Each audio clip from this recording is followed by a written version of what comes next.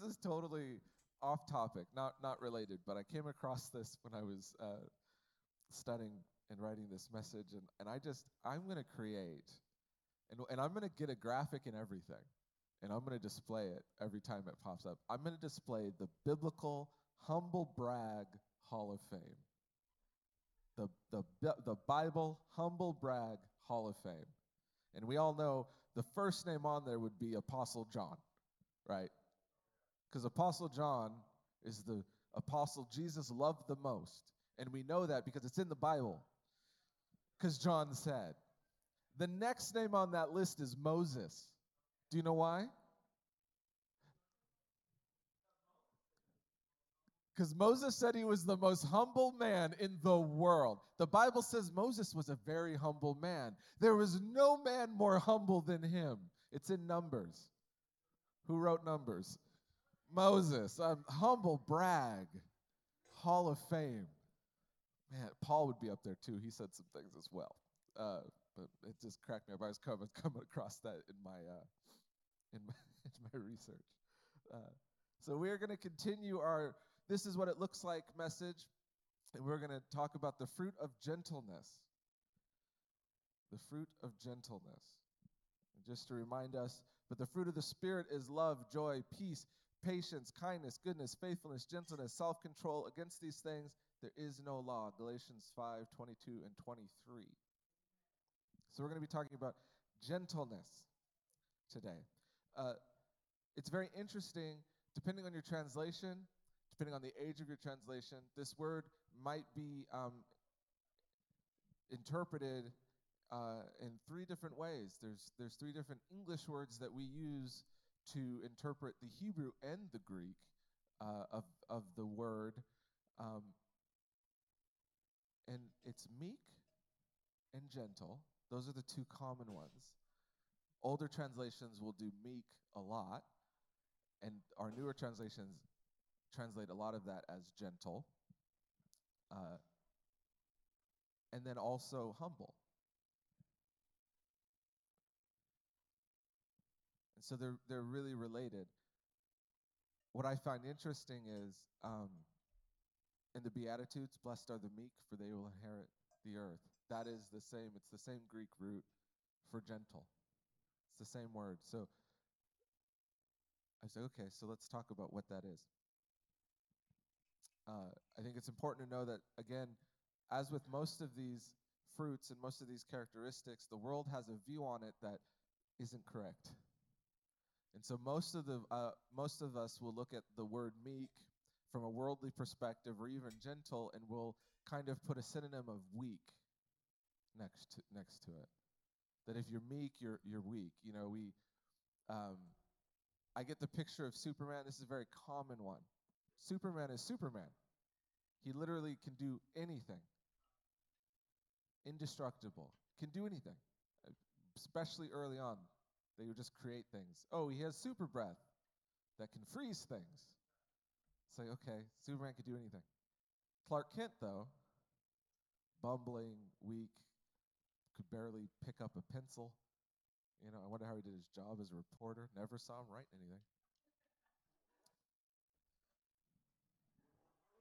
And it's funny because they really stressed this picture of this weak Clark Kent to juxtapose that he's actually secretly Superman. So the world likes to gentle. Like we like to put gentleness as a female characteristic, which is another way our society says a weakness. I don't think it is, but it's a strength. But there's this passivity with meek. There's this passivity with gentle. So if you're describing somebody, or if you drew a picture, you got a picture in your mind, it's probably somebody small, maybe curled in on themselves, not physically imposing, maybe doesn't look people in the eye. We think timidity. But when you dig into the Greek, it's very interesting because it's not about passivity, it's not about timidity, it's actually about control. Meek or gentle was used to describe a horse, a wild horse, that's been tamed. So it's not about weakness, it's about strength in submission or strength in control.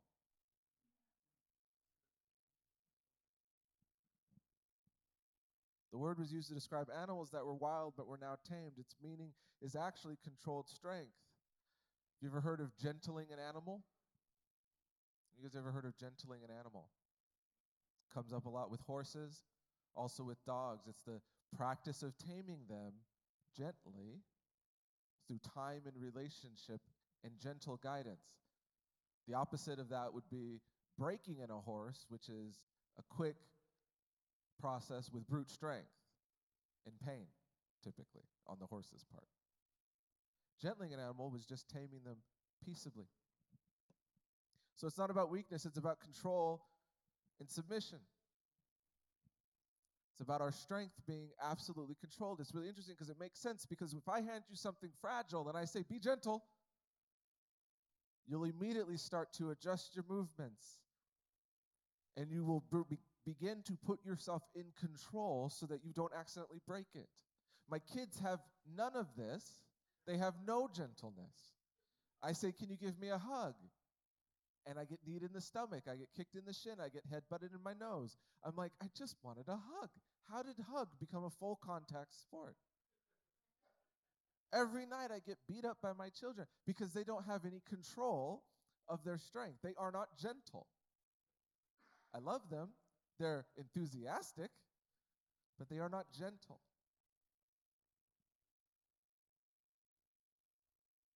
That's why humility is actually linked with this meekness and gentleness. That's why they're connected, because humility, if I give you a biblical definition of humility, I've done it before, most of you could probably repeat this with me. Humility is knowing exactly who you are. It is not thinking more highly of yourself. That's called pride. It is not thinking less of yourself. That's called false humility. Humility is thinking exactly of yourself. Romans 12:3, for it is through the grace given to me, I say to everyone among you, do not think more highly of himself than he ought to think, but to think so as to have a sound judgment, as God has allotted to each a measure of faith. Paul is saying you can think highly of yourself. There's an appropriate amount of highly for you. So humility is not, I am less, I am a worm, I am the worst person in the world. Humility is actually going, I know exactly who I am. And you connect that with gentleness, because humility is saying, I know who I am, and gentleness says, but I am going to come under you and control who I am, control my strength to serve you, however that may be. I've said this before, our holiness is actually, if you want to measure holiness, biblically, if you want to measure holiness, you measure holiness not by how many rules you follow, you measure holiness by the liberalness in your life. How much freedom do you have? That's actually how you measure holiness. The less freedom you have, the less holy you are. The more you follow and have to follow rules, the more things are sinful for you. I've preached on this before. But it's really interesting, whenever someone who has the liberty of Christ gets next to someone who has less liberty of Christ, who wins? Huh? No. The one with less liberty, because the person with liberty is supposed to submit themselves so as not to cause their brother or sister to stumble. They're supposed to treat them gently and with gentleness. That's why being humble is connected to this word. That's why sometimes humility is translated, the word is actually translated as humility as opposed to meekness or gentleness, because it's all connected. I love it, though. I love when the world catches up with God's wisdom. I love it. I love when you hear things and you go, Christians knew that for years. Or we should have known that, because it's in our Bible. And now the rest of the world's catching up. For instance, the world of psychiatry is finally catching up and realizing when our self-esteem is higher, we not only feel better about ourselves, but we're more resilient. Brain scans demonstrate that when our self-esteem is higher, we are likely to experience common emotional wounds such as rejection and failure as less painful. We bounce back from them more quickly. When our self-esteem is higher, we are also less vulnerable to anxiety. There's a pandemic in Christianity where we tend to idolize false humility. We tend to go, it's holy to think of less of myself than I ought. And it's not. And it actually is more damaging to us if we really believe that. It's actually pride if we're doing it just to put on a face. But if we actually genuinely believe we're less than, and we don't really know who we are, rooted in Christ and our identity, then it's false humility and it's damaging to us because we begin to think less of ourselves. And it's amazing to me that psychiatry can say, hey, we've seen the activity in the brain. This is that we are more resilient when we think more highly of ourselves. We are less likely to get offended, less likely to be angry at somebody over common, I love it, common emotional wounds, because rejection is common to everybody. We all experience it every single day. We experience rejection or fear of rejection. Even with Alyssa, my wife, who knows me more than anyone else, the person I'm closest to, I have fears of rejection with her. How will she take this? If I say this and she gave me that look. Or she'll give me a look and I'll go, what happened? She hates me. You know? This is very common. But if I think highly of myself, I'm much more likely to go, it's all right. I misunderstood that, or she don't know what she's talking about. Because I'm great. Huh? And that's what humility is. You see, we need to have the fruit of the spirit of gentleness or meekness, not because we're weak, but because we're strong.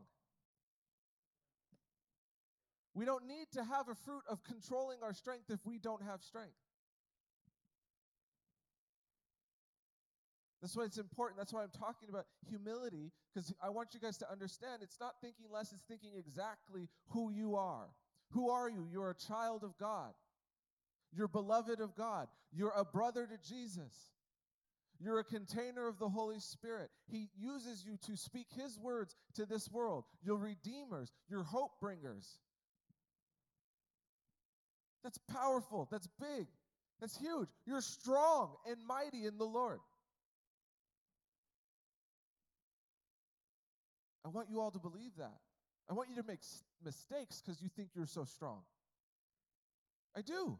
I want a church of people who think, I'm amazing and strong in the Lord. I'm going to go do this thing and trip and fall. Rather than people that go, I don't know. It's only the Lord. If He wills, if He does it. And they don't do anything because they're actually fearful and think they can't. I'd rather deal with the bruises of making a mistake than the lack of opportunity of fear.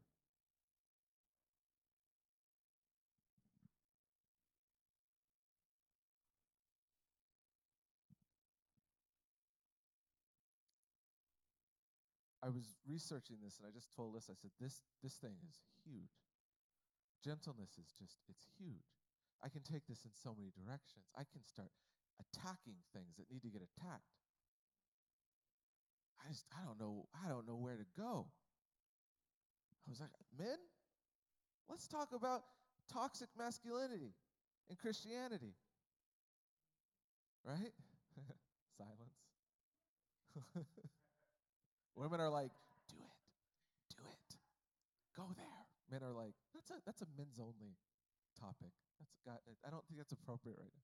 But I could, because what gentleness, controlled strength. You know, it's really interesting. We talk about, submitting to one another, and wives submit to your husbands. First Peter talks about this. He goes, wives submit to your husbands, obey your husbands. But it says, husbands, treat your wives with gentleness.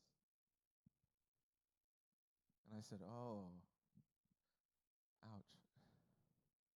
Okay, Lord. Because it says, treat your wives with gentleness. Because you know what happens if you don't? You know what Peter says? Your prayers are hindered. God won't listen to you, men, if you don't treat your wife well. So do I need the fruit of gentleness in my life? Well, do you want God to hear your prayers?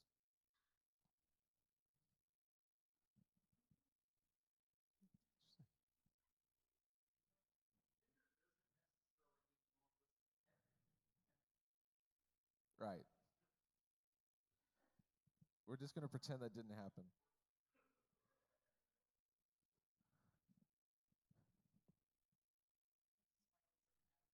This is why it's Oh, man. But this touches so much. I was just so shocked. Um, Paul writes two types of letters in the New Testament. He writes letters to um, churches, and he writes letters to individuals. And the majority of his individual letters are actually to his spiritual children, encouraging them because he sends them away to lead. Like he sent Timothy to Corinth, and he writes Timothy two letters. In 2 Timothy, he says, "The Lord's bondservant must not be quarrelsome, but be kind to all, able to teach, patient when wronged, with gentleness, correcting those who are in opposition, if perhaps God may grant them repentance leading to the knowledge of truth."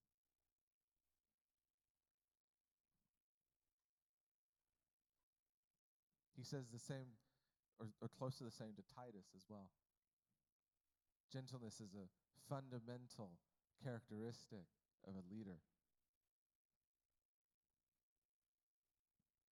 So again, I shared when I was going through the fruits that I was going to be teaching on, so much of them jumped out at me as, oh, I'm teaching on this because I need to learn.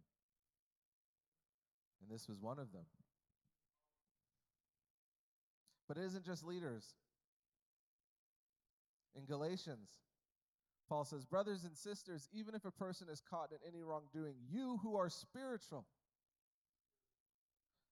are to restore such a person in a spirit of meekness, gentleness. Each one looking to yourself that you are not tempted as well." In Ephesians, he says, "Therefore I, a prisoner of the Lord, implore you to walk in a manner worthy of the calling with which you have been called, with all humility and gentleness, with patience, showing tolerance for one another in love, being diligent to preserve the unity of the Spirit in the bond of peace." You see, we talk about the fruit isn't just for us, the fruit is for other people. How do people access the fruit of gentleness in my life? They access it because, I've said this to you before, it's actually all responsibility. Paul says, I'm not here to judge the world. I'm not here to judge the world. I'm here to judge Christians. Okay, Paul says that. In 1 Corinthians, he says that. It's actually really interesting. I love this, because Paul is funny, because Paul is like really bold and really like frank in when he writes letters. And he kind of says, when I'm with you, I'm not this bold. Like, I'm not this blunt when I'm with you. So I think it's always funny. So I'm like, maybe I should write some letters. No, I'm teasing. But like, for instance, if you guys want to read something, read Romans 1 and read Romans 2. Because it's amazing. Romans 1, he's talking to the church in Rome, and he's talking to the Jewish contingent in the church in Rome. Because the church in Rome was split between the Gentiles and the Jews, and that's why he wrote the letter, to address that divide. So in Romans 1, he's talking to the Jews, and he lulls them into this false sense of security. And if you read it, he just blasts the Gentiles. He blasts the unbelievers. I mean, there's this whole list that we quote somewhat out of context about how terrible and evil and awful that the Gentiles are. And you're like, oh my gosh, he's really going for it. And then the first line of chapter 2, "And you are just like them." It's like, oh my gosh. Can you imagine? He got all the Jews going, yeah, that's right. Wait, what?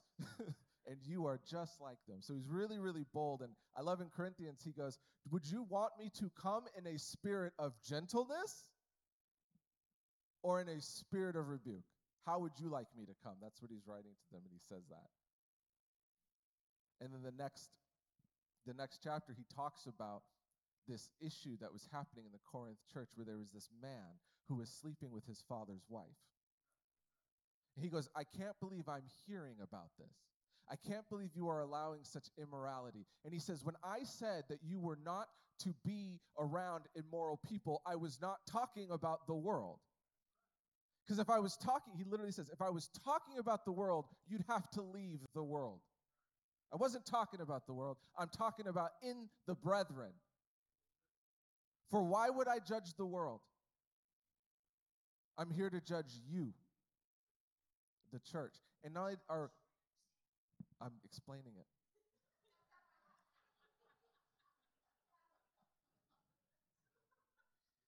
I'm just getting started, Siri. Wait.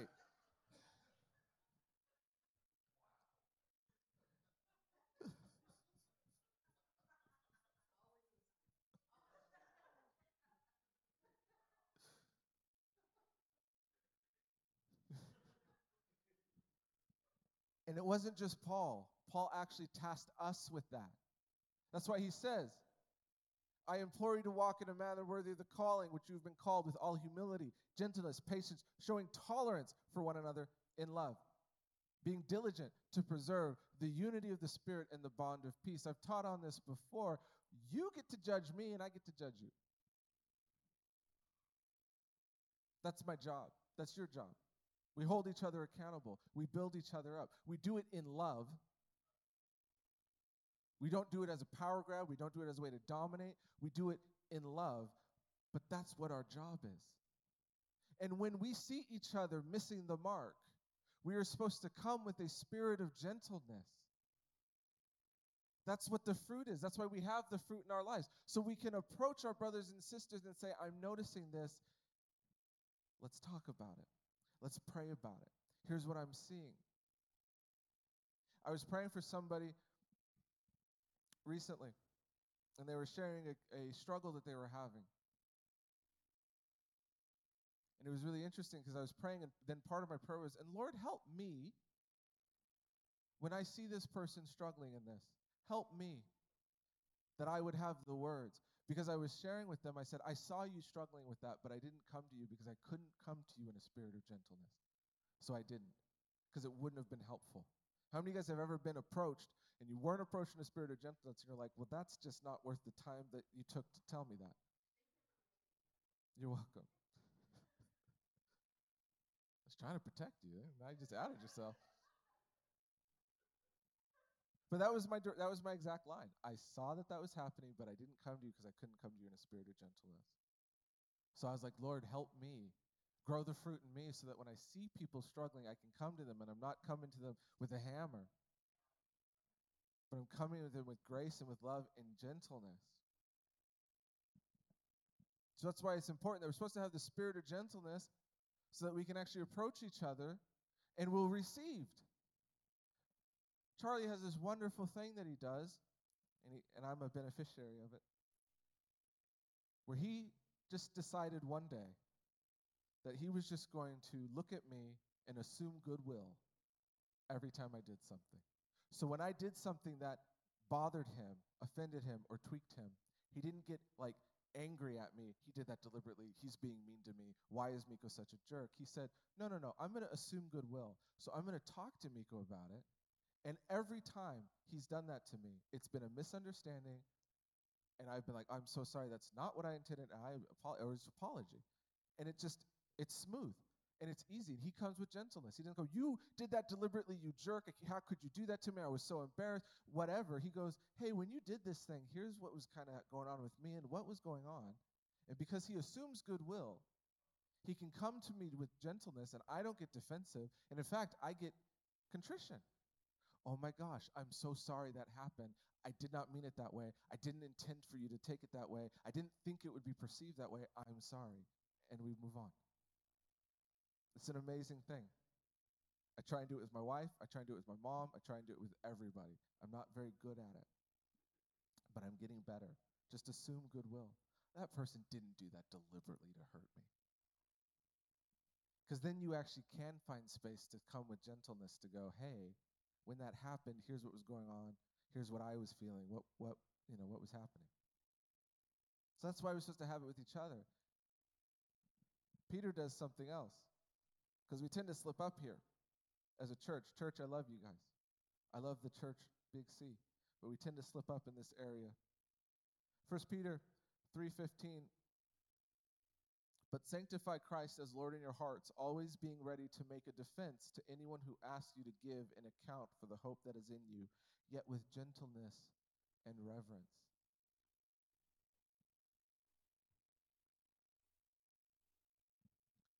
Because it's not just the brethren. It's not just the believers. Sometimes I wish it was that easy, but it's not. It's with everybody. It's with those that hate you. It's with those that disagree with you. It's with those that think you're crazy. It's with everybody. Not to compromise. I love what Peter says, but make a defense. You be ready to make a defense, but you make it with gentleness and reverence. Somebody said with respect. The word reverence there is literally respect. It's with care to the person. See, this is where the world gets it really mixed up. We get, this really bothers me. This really bothers me. The church gets this so wrong. You know, I'm going to say something that might be offensive, but this is the truth. The number one damage to the witness of Christ in the world is Christians. The number one damage to the witness of Christ in the world is Christians. Because we get so mixed up and so confused, and we decide we're going to use the world's tactics against the world, which is ridiculous. There's a higher way. When the world goes low, we get on our knees. We don't go lower, but we do that. I don't like you. I'm going to boycott. I don't like you. I'm going to vote you out of office. I don't like you. I'm going to protest your place of business. I don't like you or believe what you're doing. I'm going to curse you.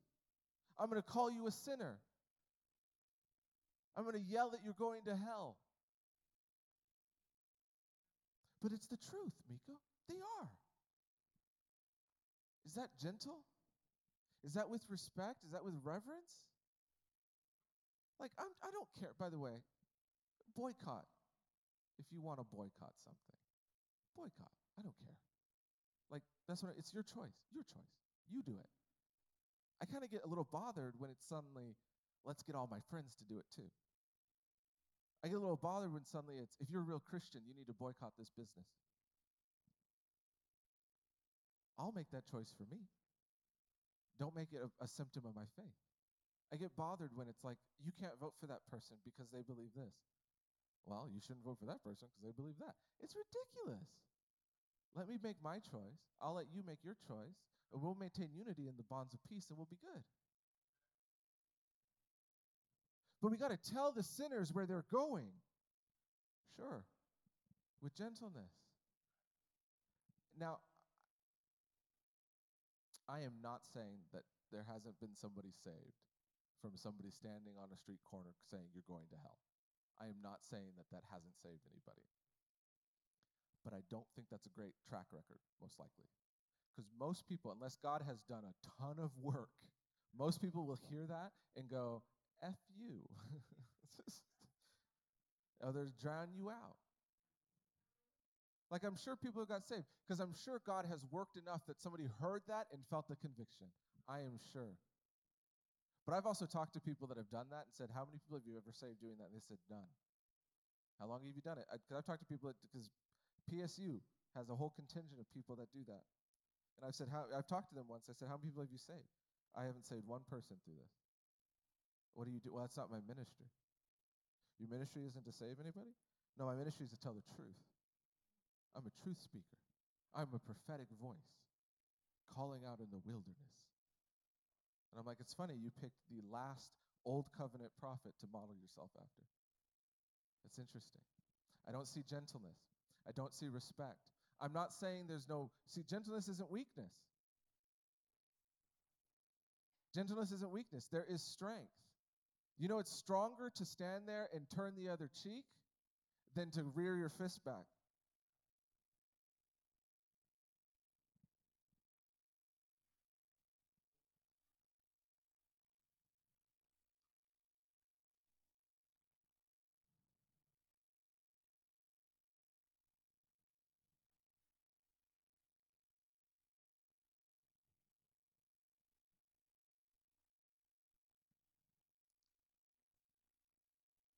don't war with flesh and blood. But we do. We make that mistake. And we cover them. We what we do? We cover them in Satan, and so we can attack them. We say they're enemies. They're the enemy. Can I tell you what? If somebody came up to me and said, I'm a Satanist, I still wouldn't hate them. I still shouldn't hate them. I think Satan's my Lord. That's great. You're lost, and I feel so sad for you. But you're not my enemy. Satan is my enemy. The guy you think is your Lord is my enemy. And I feel sad for you because his plan for you is death and destruction. But I don't hate you. I burn churches. There are Satanist groups burning churches in Europe. I don't hate them. Because I don't battle with flesh and blood. It's really interesting because we don't battle with flesh and blood. I also don't battle with the political system. I also don't battle with the economic system. I don't use those tools and those weapons. I don't think we should use those tools and weapons. When Paul said respect all authority, because it is ordained by God, do you know who he was talking about? He was talking about the Emperor Nero. The Emperor Nero is considered by many historians to be the worst persecutor of Christians ever. This is the man, he said, respect and obey authority, because it is God ordained. The man that blamed Christians for the burning of Rome and used that as an excuse to kill hundreds and thousands of Christians in terrible, bloody ways. And he said, ordained by God. So you respect and obey. The world, we need to understand this. We don't battle with flesh and blood, so take up the armor. What comes after that? Most of our Bibles have a break, which we kind of think, new idea. What comes after the armor of God? Paul says, pray. We don't battle with flesh and blood, so take on the full armor of God and pray. We don't get that, though. Take up the full armor of God and protest. Take up the full armor of God and vote. Take up the full armor of God and boycott. Take up the full armor of God and post.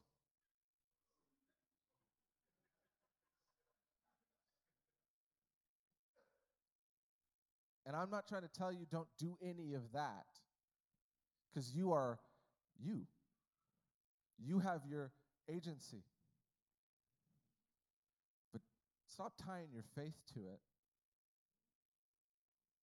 Because if you really ask God, should I be doing this? I wonder what he'll say. Guys, I don't pledge allegiance to the flag.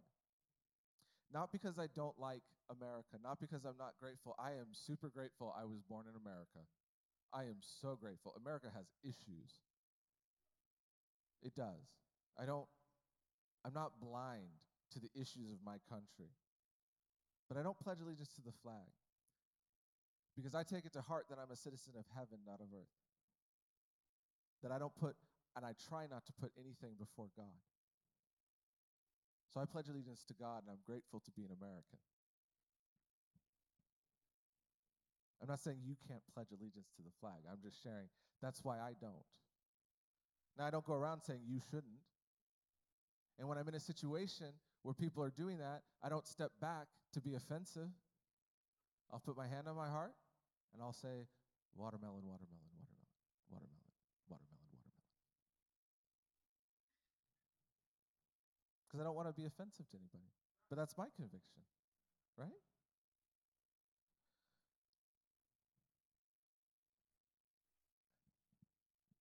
I just really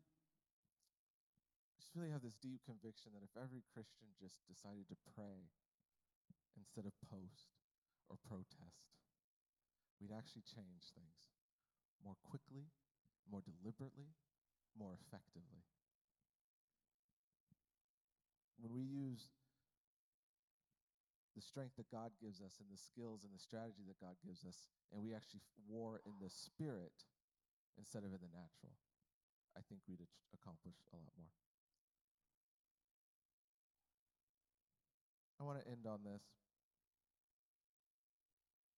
Matthew 11:28. Come to me, all you who are weary and burdened, and I will give you rest. Take my yoke upon you and learn from me, for I am gentle and humble in heart, and you will find rest for your souls. For my yoke is easy and my burden is light. A yoke was a wooden beam that they'd put on, in this time mainly oxen, to work a field or to pull a load. Now at that time, it would either go across the horns or the throat. And it was hard and it was difficult. If you were an oxen and you were yoked across your throat, two things happen. When you pulled the load, the yoke would press against your throat and strangle you. The heavier the load, the more it'd strangle you. If the driver was directing you, they would pull and make the yoke press your throat so you would move, so it would ease. But that's why it was hard. You were driven with a prod because you didn't want to move, because when you moved, you were choked. If it was across your horns, you could be led easier, but it was still very painful. The weight of what you were loading was focused on 2 points on your head, and it was very painful. So you had to get goaded to do it if it was hard. So when Jesus is saying this, my yoke is easy and my burden is light, he's saying two things. I direct you with gentleness,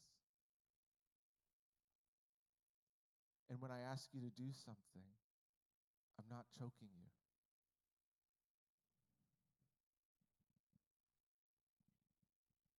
For I am gentle and humble in heart.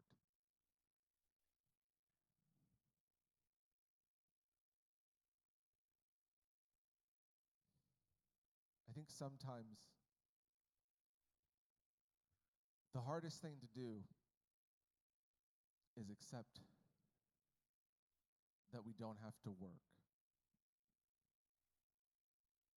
I think that's the hardest, because it goes counter to everything the world teaches us.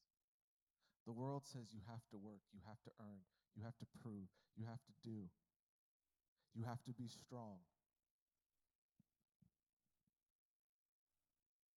And we sometimes take that attitude into our Christian faith. And we have to earn, we have to strive. And it can't be easy. It can't be easy. That's not fair. It doesn't feel right. I feel sorry for my wife sometimes because she gets these rants more than anybody because she lives with me. Because the one thing about Christianity that I can't stand is talking about pick up the cross, crucify your flesh daily. Here's what I can't stand about it, because it's accurate. I can't stand the people that go, it's a hard, painful process, full of sacrifice every day. My yoke is easy, my burden is light.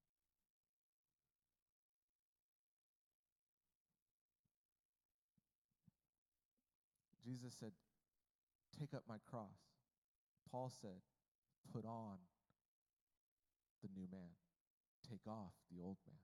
It's the same thing. Jesus said, pick up my cross, but he said, but don't worry, because my yoke is easy and my burden is light.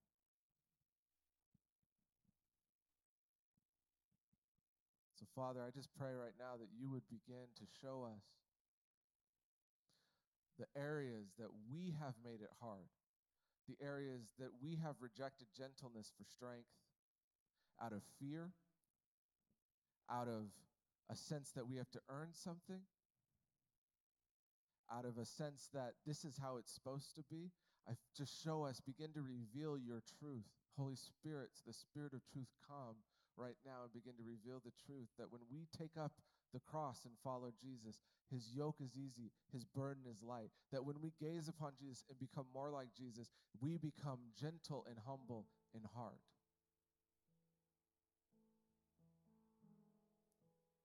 Jesus, come.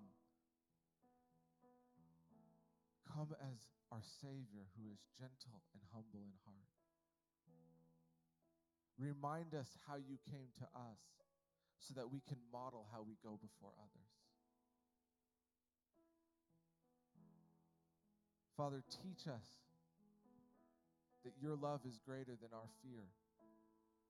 Teach us that your purpose is greater than anything that man can come up with. Show us how to be strong, but be strong in submission to love.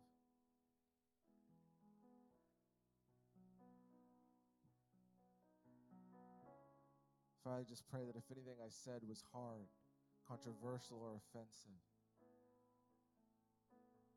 I pray that you would come with a soothing oil.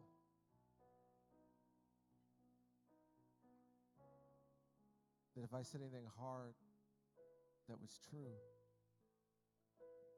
that you would come and help us take it. If I said anything that doesn't apply, that it would just fall.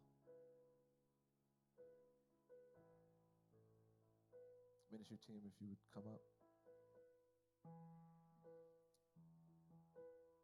I just want to invite you this morning, if you've listened to this message and you said, I need to learn to be gentle, to submit my strength to Jesus, to submit my desire to help, my desire to encourage to Jesus so that I can come with gentleness, I would invite you to come and receive ministry this morning. If you heard this message and you said, man, it just doesn't feel right that his burden is easy and his yoke is light. I don't feel that. It feels heavy. It feels like a burden. It feels like I'm dragging regret, pain, sin, and I don't want to anymore. I invite you to come up and receive ministry this morning. So Jesus, I just thank you for who you are. I thank you for who you are, and I just pray that more and more the spirit of revelation would come and reveal you to us more and more so that we may look at you and be transformed into your likeness. In Jesus' name, amen.